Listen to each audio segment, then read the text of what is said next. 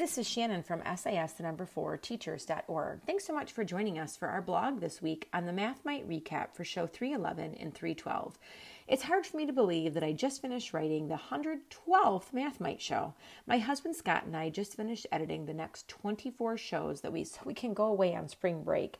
We're super excited to bring you another 48 episodes of the MathMite show on the PBS Detroit Public Television and Michigan Learning Channel. The April focus is the mystery math mistake. In the first 8 episodes per grade level, we did a numeracy or number talk. On the second run of 8 shows, we featured Professor Barble in the visual models for word problems. This set of 8 shows is going to showcase the mystery math mistake for our warm-up.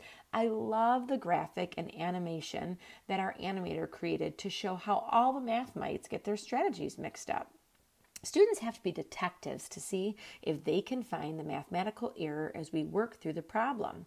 You'll have great fun watching the shows as students start to look with a critical eye to see if they can spot the mystery math mistake. In kindergarten, in our first show in 311, the I can statement is that I can match equations to 10 frames. We start off with our mystery math mistakes, which features delicious word problems with cookies on a plate. If there were 6 cookies on a tray and someone ate 2, how many are left? You'll have to be a detective to see if you can figure out where Mrs. Gray made her error while solving this. I bet Jordan and Carly, the 2 kids in the show, are going to help steer her right. As we start getting into the main part of the lesson, we do a lot with great phrases such as what do you notice? What do you wonder? We show kids 3 modalities of numbers, put them together to match the equations. They are 10 frames, but we also use Snap Cube Towers as well as the Counting Buddy Juniors that has 5 beads of one color and 5 beads of another. We start off with students to see what they notice within these 3 different models that they're seeing. At the end of the day, all the models equal 10, but they're composed of different numbers, such as 7 and 3 on the 10 frame, 8 and 2 on the Snap Cubes, and 5 and 5 on the Counting Buddy. We then start working with students being able to see an equation and see if we could match it to a 10 frame. We can do a process of elimination for students, but they see the equation with 10 equals 7 plus 3 and have to decide if the 10 frame matches. This really helps students with their part-whole understanding, getting them to understand that 10 is the total and it's made up of 2 parts that are denoted by the yellow and red counters.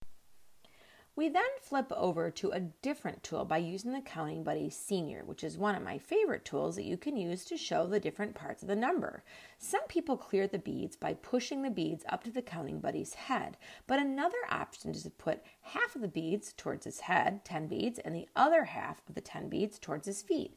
This way, you can pull the beads into the middle and come up with the different combinations, which we do a lot in this episode. Then you can draw on the 2 parts of 10. We'll show different equations in the Counting Buddy Senior, such as 6 plus 4 or 3 plus 7, and so forth. In the end, we want kids to talk about what they see that is similar or different about the tools that they're using in the show compared to a 10 frame or even the Counting Buddy. For the extension activity, it's the student's turn to represent the equation with the Counting Buddy Senior. So we actually have a spot on the extension page where students can fill in their different combinations as they look at it, and they can match it to the Counting Buddy equation that they're working on. In show 312, the I can statement is we can fill 10 frames in different ways.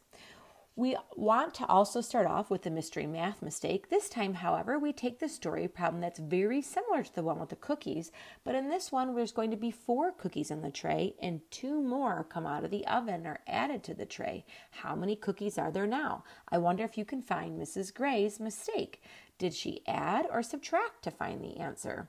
Our friends in the show, Jordan and Carly, are going to give great help to help her out, to steer her in the right direction.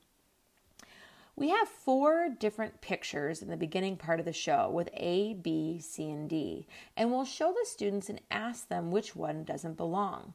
These are all different structures of 10 frames with a variety of red and yellow counters, some filling the whole 10 frame, some not. Kids will talk about which one doesn't belong. The best part of this activity is that each 10 frame, as they look deeply, might not belong for one reason or another. We pay particular attention to the 10 frame to look at the 10 frame, but it's actually 2 5 frames. Students should be able to see 2 5 frames really does represent 10, even if it's in 2 separate parts. We then play a really fun game called 10 frame shake. Students are going to shake 10 two-sided counters and spill them out onto the table. Then they're going to fill their 10 frame mat and record on their sheet to write in the 10 frame. So they're going to write their number sentence and even write the number bond showing the different parts that are red and yellow. In the last portion of the 312 of kindergarten, we work on how many more counters are needed to fill the 10 frame. So we're going to show 7 on the 10 frame and the students are going to see 3 empty. They get to match the equations such as 10 equals 7 plus 3, 10 equals 8 plus 2, or 10 equals 5 plus 5. As students work through this with Mrs. Gray, they'll start to see that they can look at the empty spaces to help them be successful in this concept. Next, we're going to move into first grade, show 311. The I can statement is I can compare and order objects by length. We start in this episode, of course, the mystery math mistake, but in first grade, we'll take a look at it a little bit differently than we did in kindergarten. For this problem, we will be revising a topic that was in the previous show in 310, where we added tens and tens and ones and ones. ValuePack is helping solve a problem, but he's all upside down, confused, and turned around, and he solves it incorrectly. Students have to use their magnifying glass to study the problem to see if they can figure out where ValuePack has gone wrong. As we begin the length unit, students are going to be prepared for presented with 3 different pencils. The pencils are actually the same length, but their position starting point is in a different place. But asking students what they wonder and what they notice about the pencils gives them a taste what the lesson is going to be about. The students in our show, Dennis and Han, talk about why they think the pencils are different length based on how they look. We also ask really with this picture to look at the longest, which is the trick question. This leads up to the conversation about measuring things from endpoint to endpoint and why that will help make more accurate measurement when you measure. Next, we take a look at a pencil and a crayon and we create comparison statements about the 2 objects. Students will learn to use the phrase like longer than or shorter than to describe the objects of length. Then we add a highlighter and snap cubes to spark even more conversation. For example, comparing the highlighter to the 9 cubes, which one is shorter? We have so much fun comparing things that there are deleted scenes from this part of the show. You can watch it here and see even more examples. Show it in your class. Let someone else do the talking for a few minutes, or even send students to watch it at home for extra practice. In this scene, Mrs. Markovich talks about how we can look at things by their size of their foot with the pointer finger and compare statements of shorter and longer. In the episode, we continue to look at different objects like scissors, a hole punch, a stapler, and we decide if we can put them in order from shortest to longest. Then we take fettuccine noodles, a straw, and even a base 10 blocks to see if we can order them the opposite way, from longest to shortest. We also talk about the words taller and shorter. We want to turn things around differently, and it helps kids to see how they can describe the length this way. Mrs. Markovich does a great job talking about the idea of a starting line, like you're going to start a race. But before you start, the endpoints, everyone is going to begin in the same place. For the extension activity, it's the students' turn to compare the length of different objects, just like we do in the show. As we move on to episode 312, we do another mystery math mistake, again with ValuePack. This is similar to the previous episode, but we want to see if the students can apply the strategy of ValuePack to find the errors. Continuing with our unit on length, we show 2 sets of objects and ask, what do you notice? What do you wonder? The same green pencil is used in both comparisons as the length to measure. Students talk about the pencils being different lengths and that they're lined up by endpoints, but they have a lot of wonders about the objects. We want to hear statements like, the purple pencil is longer than the green pencil, but the blue pencil is shorter than the green pencil. Or, the blue pencil is shorter than the purple pencil. These types of statements that students can do helps them to compare with a third object, which is really important. Then we start to compare objects that might not be able to be measured or physically put up against each other. But we can use yarn or string to help us compare with these objects. For example, we can figure out the length and the width of the dry erase board that we use on the show and ask which one is longer. By using the string to measure one side, we compare it to the other side to see which side is longer or shorter based on that comparison piece, which in this case is the string. This idea can be applied to a larger scale too. We talk differently about how kids get to school. Do you ride a bus? Do you ride in a car? Do you walk? So using the idea of a third object to compare, by looking at a map, we can decide if Claire's or Maya's house is closer to school. By using the same string to measure the distances, we can figure that out.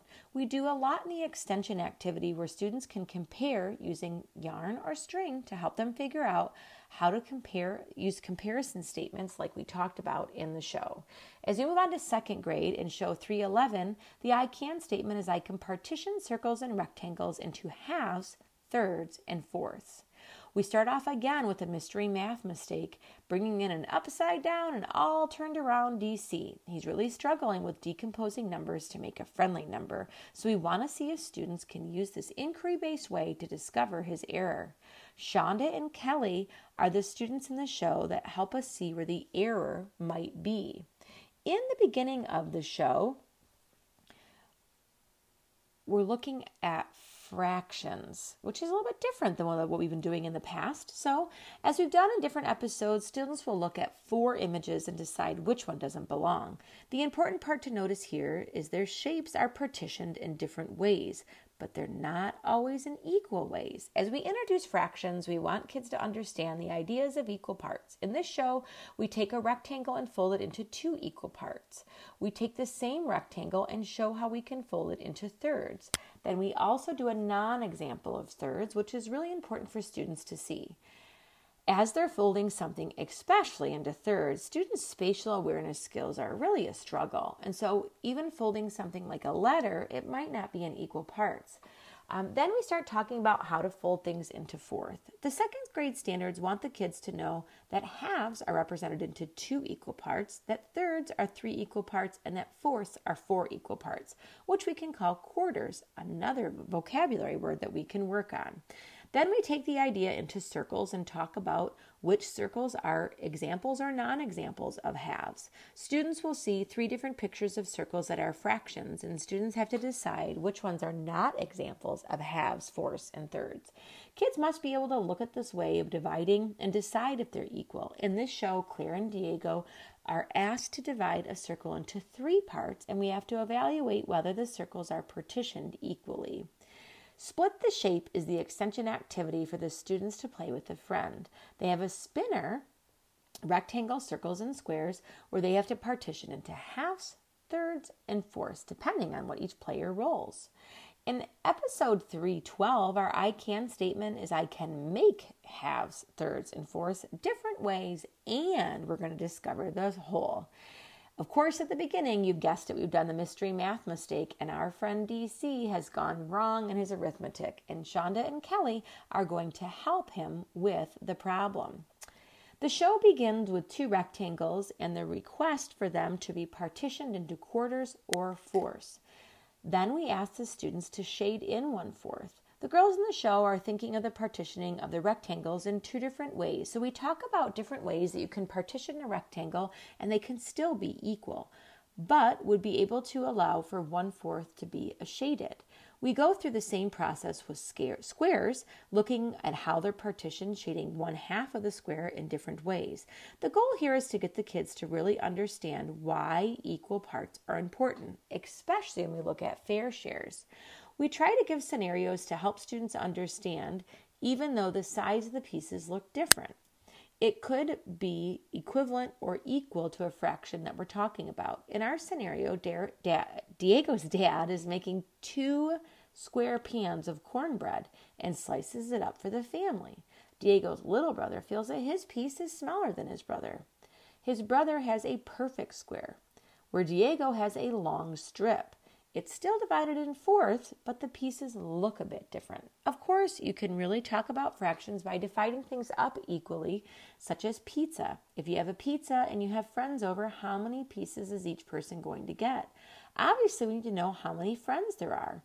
If we were going to have a pizza and share it with 3 friends, then each person could get a slice if we put it into thirds, or the pizza's cut into 3 equal parts. We would do the same thing if we had 4 friends coming over. We might cut the pizza into 4 slices, so each friend would get 1/4. Pies are another classic fraction visual in this episode. We match word problems to pies. Some of the pies are full and some are cut. Some of the pies are empty, where someone has eaten part of it.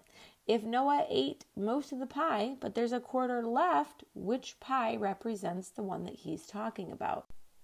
For the extension activity, we play Split the Shape version 2. In this version, students are going to partition circles, rectangles, and squares into different parts based on the spinner that they're using to see who can get their parts shaded first. To round it off, our 3rd grade in 311 is talking about I can learn about fractions on a number line. We start off with the mystery math mistake and the concept that students have studied previously with the DC looking at 12 times 9. But he's a bit confused on decomposing, and he needs to make an area model to solve with partial products, but he's really struggling. Trevor and Marcus are going to help Mrs. Askew figure out where the mistake is to help DC get back on his feet. For this episode, we'll continue on working on fractions that we began a few episodes ago. In fact, we have 16 shows on fractions for 3rd grades because it's such an integral part of students' success as they move on to 4th grade. As we said in the I can statement, we're going to be looking at number lines. The beginning of the show, we'll have 2 number lines for students to look at. One of the number lines is partitioned starting at 0 and then going to 10. And the other one begins at 0 and goes to 1 with tick marks in the middle. Students notice different things about the 2 number lines. One of the big things we want them to see is the quantity of the number line differs based on how it's partitioned. We look at what we think of as the tick marks might represent. If it's halfway between 0 and 10. The other one is halfway between 0 and 1. We then take a look at different number lines and find ways that we can sort them. This just gets kids comfortable with the ideas of taking a look at a number line and separating it into fractional pieces. One student says the number lines have tick marks with just whole numbers, so we might start sorting them where we look at the line starting at 0 and maybe ending at 6. And there's no actual fractional parts in the middle as they're actually looking at just whole numbers. The other ones are fraction number lines that just have fraction tick marks.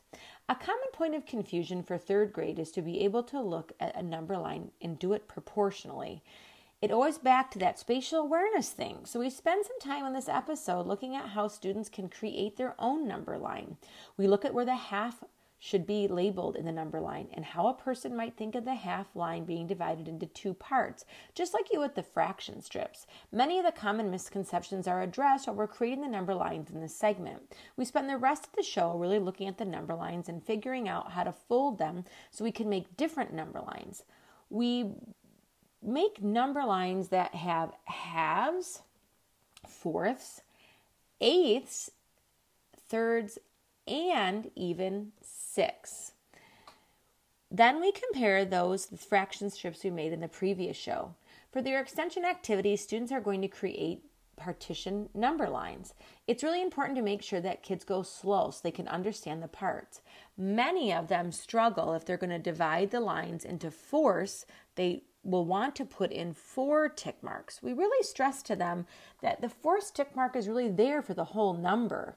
So really you have to look at it to see where it's starting and where it's ending. So if you want to partition it into fourths, you really only need to add 3 lines. This helps make the connection that is needed.